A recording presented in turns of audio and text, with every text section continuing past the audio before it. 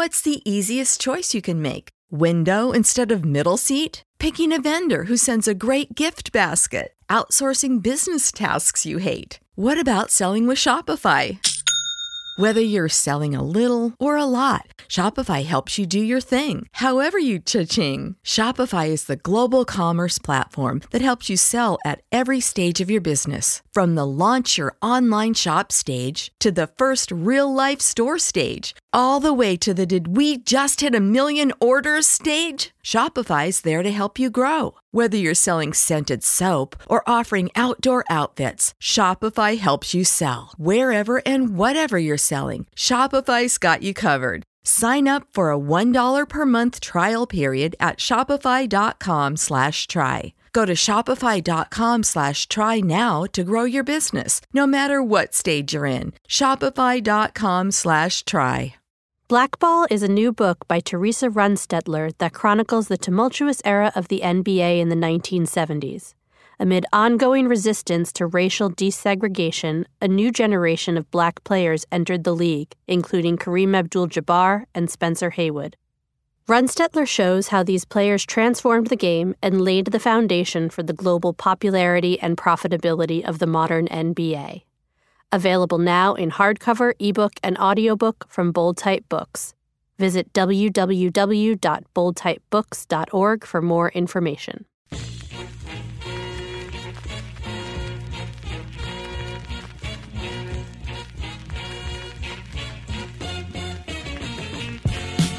Welcome to the Edge of Sports podcast. I'm Dave Zirin. This week we have the El siempre hay una primera vez deal. Hay momentos que no se olvidan, como la primera vez que llevaste a tus amigos al drive-thru de McDonald's y hasta pagaste toda la cuenta. Hay un deal para cada primera vez en McDonald's. Ahora puedes llevarte un Crispy Chicken Sandwich, Spicy Crispy Chicken Sandwich o Chicken McNuggets de 10 piezas, 2 por solo $6. Precios y participación pueden variar. Artículo individual a precio regular. No se puede combinar con ninguna otra oferta o combo meal. When your business travel is out of balance, you feel it. At National Car Rental, you're in control. Skip the counter, choose any car in the aisle, and manage your rental right from the app. So you can balance your presentation with relaxation and mix work with leisure or leisure with work. Find the perfect balance with National Car Rental. Go national. Go like a pro. Subject to availability and other restrictions. Requires enrollment in the complimentary Emerald Club. The author of a book that I'm just so into. It's an illustrated history of the women's game. It's called Hoop Muses, an insider's account to pop culture and the women's game. It's by Kate Fagan. The book is illustrated by Sophia Chang and curated by the legendary hoopster Simone Augustus, and we're going to find out what that means, that it was curated. As for our guest, that would be Kate Fagan, the aforementioned one. You may also know Kate from her former time at ESPN or her work today with Meadowlark Media. She's a #1 New York Times best-selling author, and we're thrilled to have her on the show. Here's Kate Fagan. What you mean by Hoop Muses? Yes. So the name Hoop Muses, actually, it was Simone Augustus who came up with that name. We had this working title when we were taking it around to publishers of Love and Basketball, but we knew that almost certainly that wasn't going to be the actual title of the book because people would just relate it to the movie Love and Basketball. And when we were brainstorming, Simone had the idea of kind of going back to mythology, Greek history, and she said, well, what about something like a muse? And I don't know the actual definition, but essentially the definition of a muse is a woman who inspires creativity. And it felt like that was a really appropriate use of the word, maybe a creative use of the word when we landed on Hoop Muses, because, you know, throughout the history of women's basketball in particular, there had to be an element of creativity with the way women played it and the decades and the way society was when they played it. So that's how we landed on Hoop Muses, even though I was against it because I think it's very hard to enunciate. Yes. Understood. But it most works on the people page. exactly, it works when you read it. And so that was the key. And I think it's just the absolute perfect title for the book. Mm. What does it mean that it was curated by Simone Augustus, by the great Simone Augustus? Simone Augustus. So the best way to explain this is it's not like Simone was like doing all this research and being like, let's include so and so. But I felt like if I wanted this book to truly be an insider's guide and to truly give any age range people who were reading it the feel that they were being taken inside moments and given like a higher level of insiderness, I needed Simone because like here's a clear example. In the back of the book, we have a reimagining of the WNBA Jam, the iconic 90s video game. And we created a bunch of illustrations and dynamic duos, and then I created the power meters for each player, defense, all of that. It's maybe something a throwaway that we have in the back of the book, but I to be able to go to Simone and say, "You were defended by Sue Bird.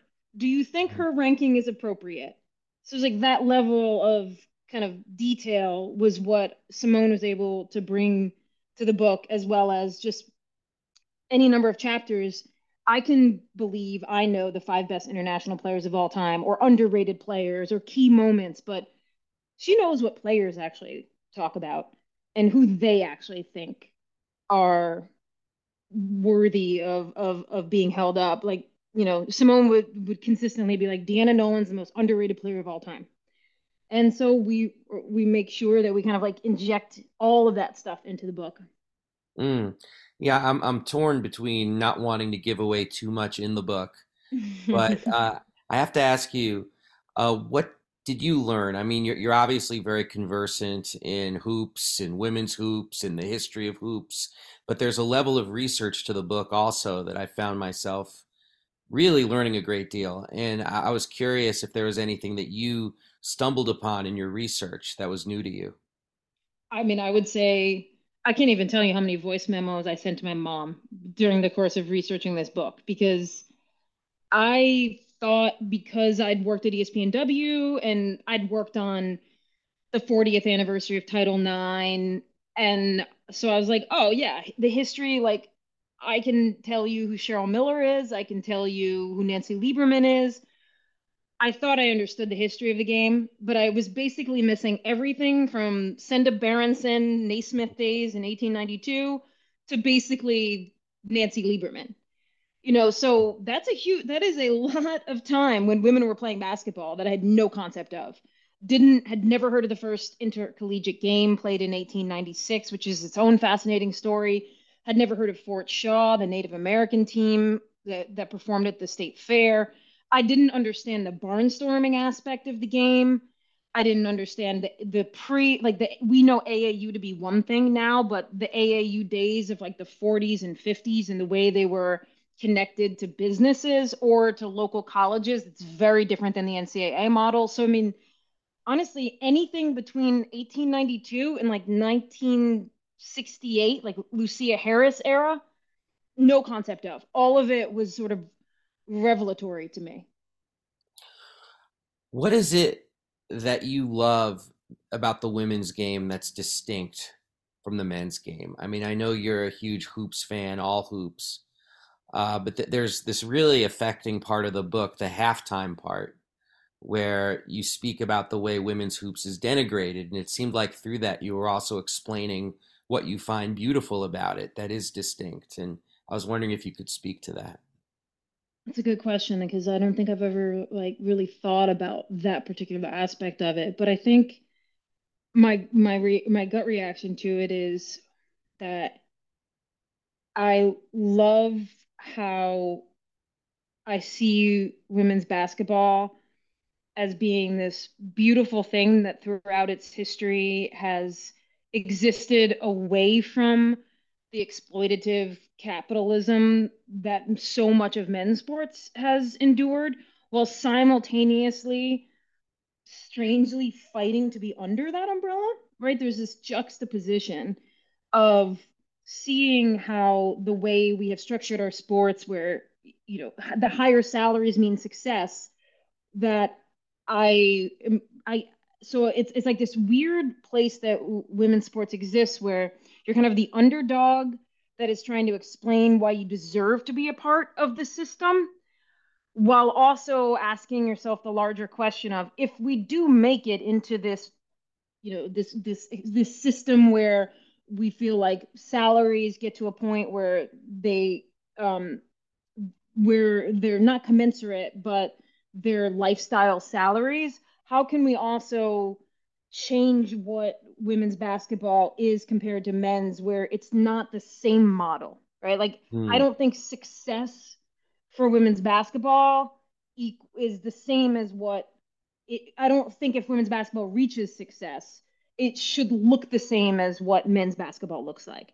But I lack the imagination to know how that should be different. So I guess that because I've never really thought this through all the way, I think it's just this really rich area of cultural thought that you can kind of use women's basketball to get at a lot of different, just like you can a lot of sports. But for me, it's women's basketball to really understand culture in a different way.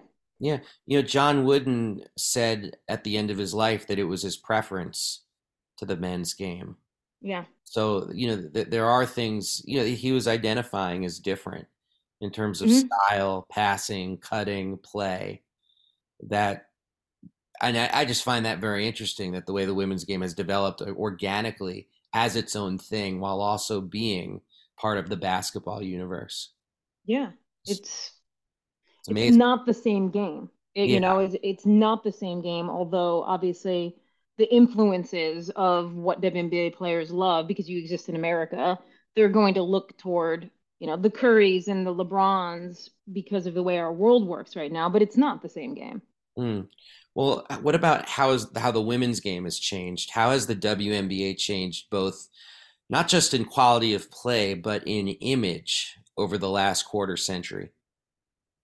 Okay, so this is going to take a detour, but I promise it will zoom back around. I never watched the Showtime show The L Word when it first came out, right? So it's a show from like 2003 to 2008, 2009. Yes. Yeah, and I never watched it, but I have just a couple months ago decided to go back and watch it for the first time. And they're in season 2. There's an episode where the cast of The L Word, well, the characters in the show, want to go to a professional women's basketball game. And I'm expecting them to go to the Los Angeles Sparks game. And yet they have to, in the show, manufacture a fake team and go film with a fake team, because it seems very clear that the WNBA had no interest in being a part of that episode of The L Word. And I think that is justified, because in the following season, there's this little aside that Jennifer Beals says when they're all hanging out, where she's like, well, the problem with the WNBA, and again, this is 2007, the problem with the WNBA is that they run away from their key fan base, and it's sad. And these are things that I think I wrote about like 5 years later and thought they were original thoughts.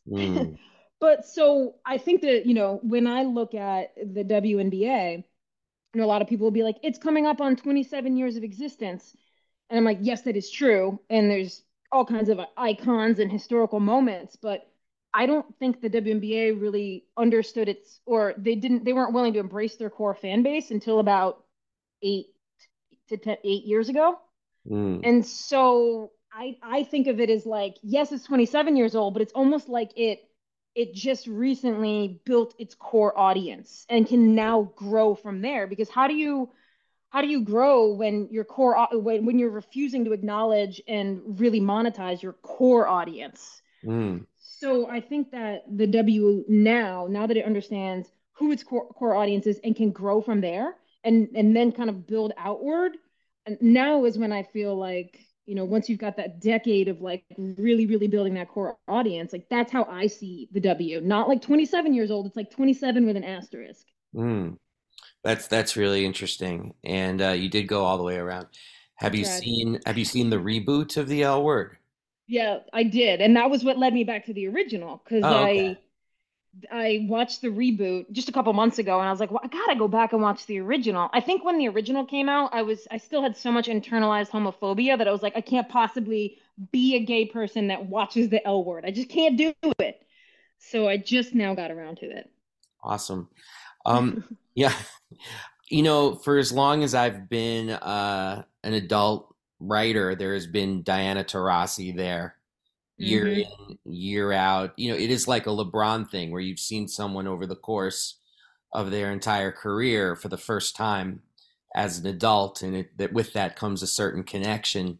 But I thought it was very poignant in the book where you wrote about Diana Taurasi as being a missed opportunity for the sports world. And I was hoping you could elaborate on that, especially for my listeners who might not even necessarily know who Diana Taurasi is.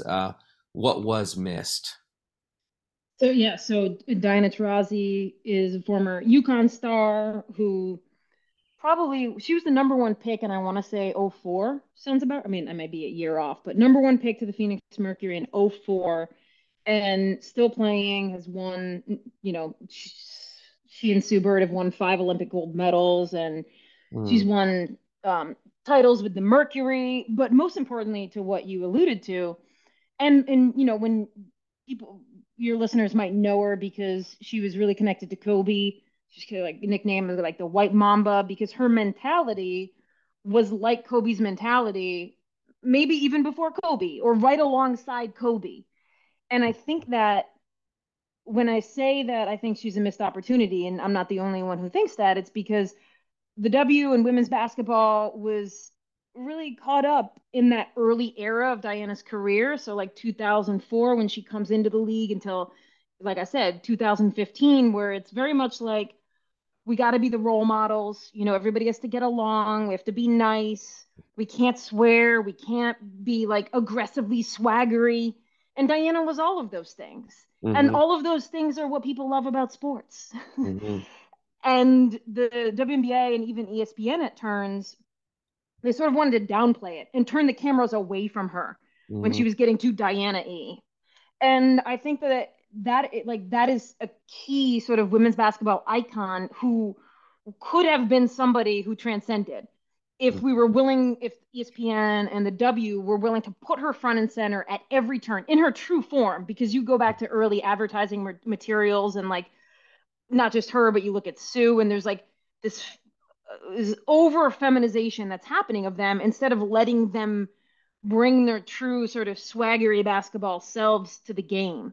And so I think it sort of it kept the WNBA from finding some of those casual fans who would be converts through the conduit of Diana. I think it really limited that at a key time when, I mean, Diana could have been talked about on First Take every morning, just like some women, female athletes who have transcended and like you don't have to fight anymore, right? You know the ones I'm talking about. Like we can get a Serena Williams topic on any day, right? hmm And Diana should have been that for the W. Mm. I wanted to ask you what you're describing is in the book. I mean, dating back even 80 years before the 2000s, that kind of difficult struggle negotiation between looking as and projecting as heteronormatively as possible while also playing this rough and tumble game that obviously satisfies very different impulses than looking pretty for the boys. Yeah. And I wanted to ask you, have we finally turned a corner away from that battle between the need to project normativity, and just the joys of being a Diana Taurasi and just being able to swagger and play the sport? Have we turned the corner?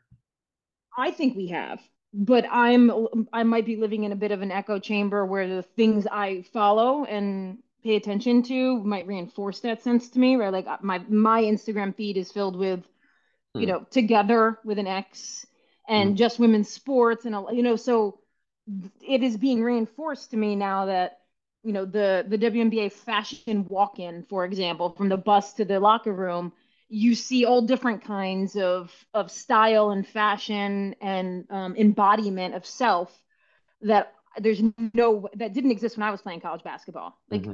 I can I don't think there was anyone who didn't have a ponytail. It was a very rare occasion when someone didn't have a ponytail. Mm-hmm. Whereas, and I think that still exists to some degree, but some of that is just, when you're young and you're in college, like you're still trying to figure out who you are. But when you look in the WNBA, like you don't have the same like sort of homogeneity of like performance of gender.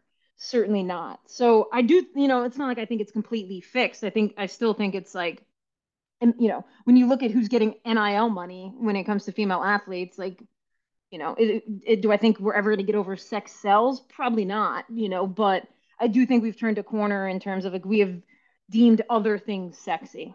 Mm.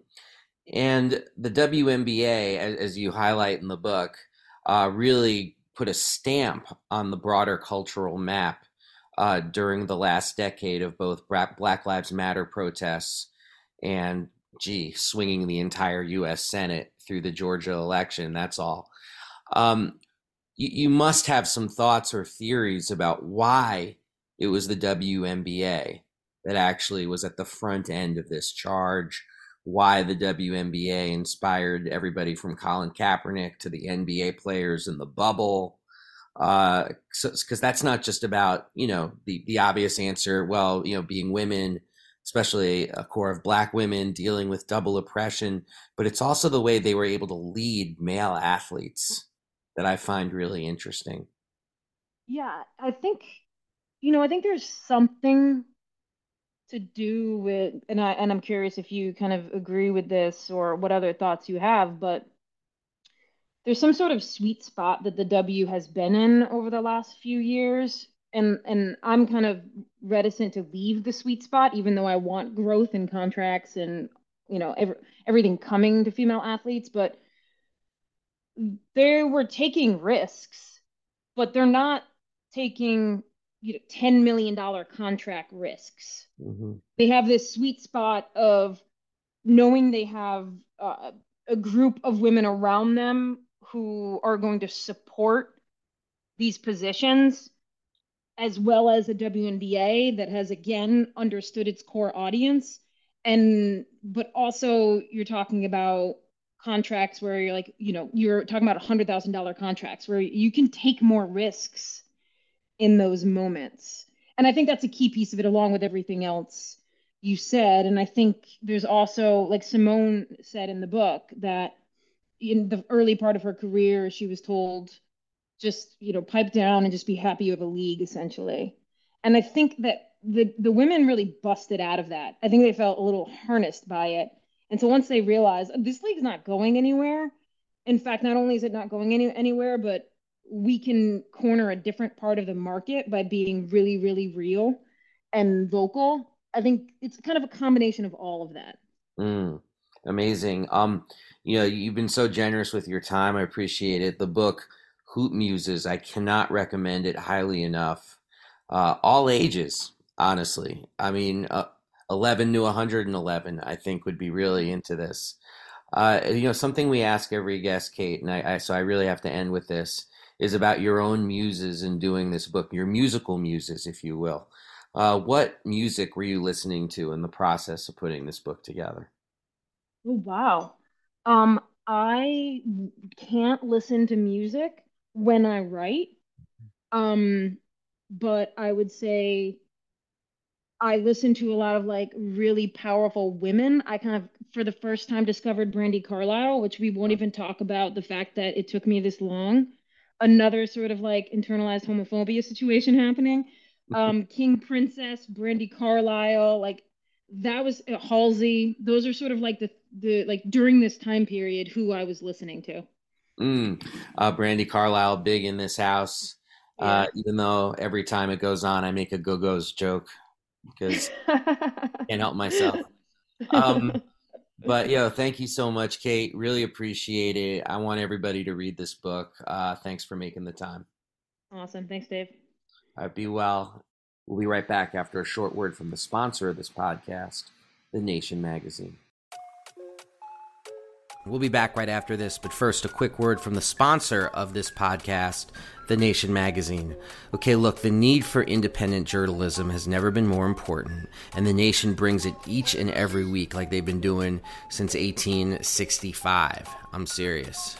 This is what you gotta read. It's The Nation magazine. Go to thenation.com/subscribe, and please never forget that when you support The Nation magazine, you are also supporting the continued existence of this podcast. So please subscribe. Go to www.thenation.com/subscribe. And now, back to the Edge of Sports podcast. And now I've got some choice words about the approach of the GOP towards trans athletes at this particular moment, which at the federal level is becoming more and more urgent that we be aware of what's going on. Okay, look, the GOP is pushing forward with a federal ban on trans people playing sports. On Wednesday, we will have the first hearings on the nauseatingly misnamed Protection of Women and Girls in Sports Act, introduced in February by an election denier from Florida named Greg Steube, who had followed Donald Trump to his inevitable destination inside the gates of hell. The bill seeks to amend Title IX, the 1972 famed federal civil rights law prohibiting sex-based discrimination, to recognize sex as that which is, quote, based solely on a person's reproductive biology and genetics at birth, end quote. This is the third time that Steube has attempted to push such legislation. It follows a spate of bills being forward at the state level, 18 since 2020, that have been signed into law and bar transgender athletes from competing. In addition, injunctions are right now blocking the enforcement of bans in Idaho, West Virginia, Indiana, and Utah.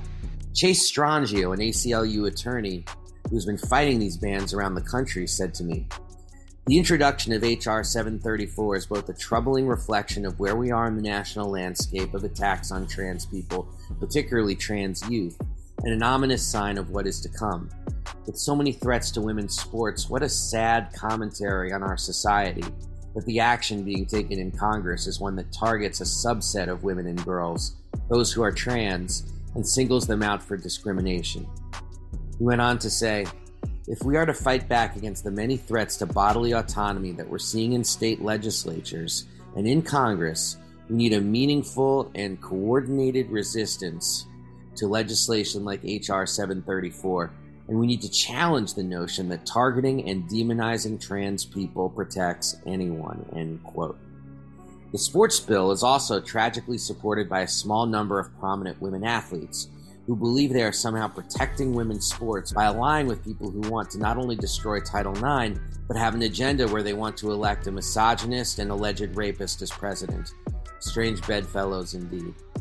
One Olympic gold medalist who has supported trans bans and written upon it extensively has been swimmer Nancy Hogshead Makar and her organization Champion Women. Nancy Hogshead Makar has been a guest on this podcast in years past, not talking about this issue, but talking beautifully about women in sports, and this turn has been deeply, deeply disturbing. As Dr. Johanna Mellis, co-host of the End of Sports pod, tweeted to me, enraging how several cisgender, heterosexual white women like Nancy Hogshead Makar, who ostensibly vote Democrat and believe in abortion rights, are trans panickers and boosting their platform off such bigotry. End quote. The very forces that will at some point guarantee it, call for Title IX's overthrow, are in the driver's seat, and no one connected to women's athletics should give them one droplet of credibility. They should be aghast to see Title IX, some of the most important legislation for gender equality ever produced by this country, used as a cudgel to keep trans kids off the playing field. They should call that what it is, an obscenity. Nothing more, nothing less.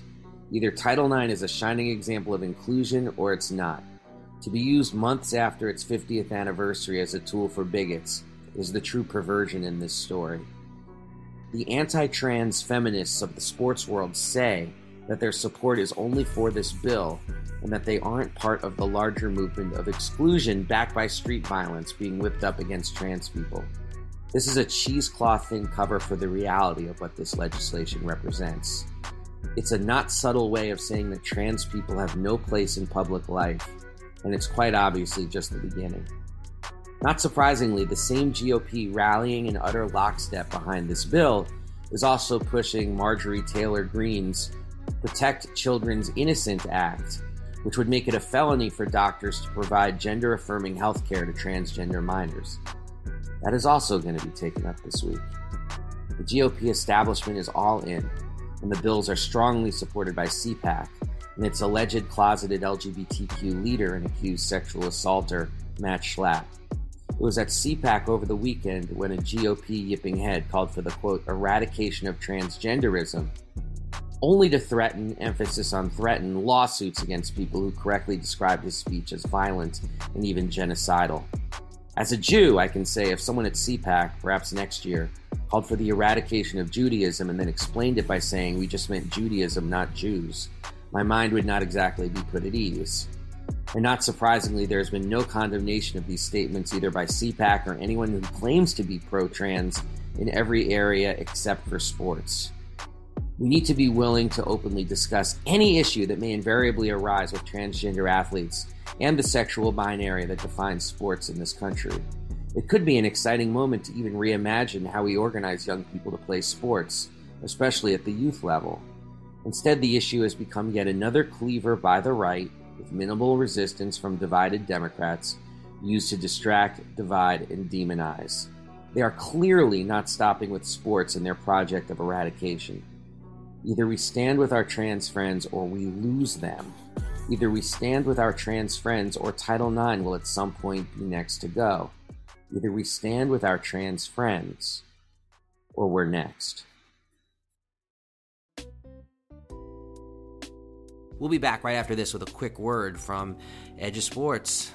Hey everybody out there, this is Dave Zirin with the Edge of Sports podcast. People got to know that we put this podcast on with elbow grease and bubble gum on a weekly basis. And we're proud of the work that we do. We love it, but we can't do it without support from you, the listener. So please go to patreon.com/edgeofsportspod and support the podcast. That's patreon.com/edgeofsportspod. Any little bit you might give to support the podcast actually makes a huge difference to the work we're trying to do. That's patreon.com/edgeofsportspod. We appreciate you, make no mistake about it. And now, back to the Edge of Sports podcast. And now it's time for the Just Stand Up Award. Just stand up and just sit your ass down. The Just Stand Up Award this week goes to the New York Knicks. All right, it's not because of anything political, but because I have blue and orange in my blood. I was a Knicks fan at birth.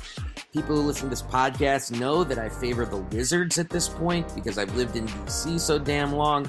But the Knicks are my first love. I mean, I had players taped to my walls growing up. Wait a minute. Not the actual players. Pictures of players. But you get my point. And this is the first time the Knicks have played joyous basketball. Emphasis on the word joyous because those Pat Riley years, even though successful, were not joyous. This is the first time we've played joyous basketball since the days of Bernard King. And I mean that. Bernard King. But today, the names are people like Julius Randle and Josh Hart. And of course, Jalen Brunson, who has taken this team at point guard and turned it into something exciting to watch. As of this podcast, they are 9-0 in their last 9 games. 9-0 since bringing Josh Hart to the team. Josh Hart, a DC guy, so it all comes full circle. He's bringing every possible intangible to this team. Go on, Knicks. Do your thing. The Just Sit Your Ass Down Award. Sit your ass down. Sit your ass down. And oh my goodness, you got to sit in the dirt. Is Texas Tech men's basketball coach Mark Adams, who was suspended for what the school is calling, quote, an inappropriate, unacceptable, and racially insensitive comment.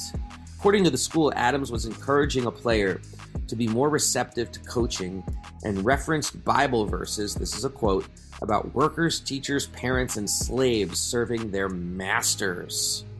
Oh my God. He's been suspended because, here's a shocker, the player was upset by this. And it's hard to think of anything that exposes the plantation economics of the NCAA more than a coach telling a player that he's got to be more like a slave. And by the way, if you ever get the chance, read The Slave Side of Sunday by a former NFL player named Anthony Pryor, Prior. It is out of print, but you can find it, and it breaks down the plantation dynamics, frankly, like no academic ever has.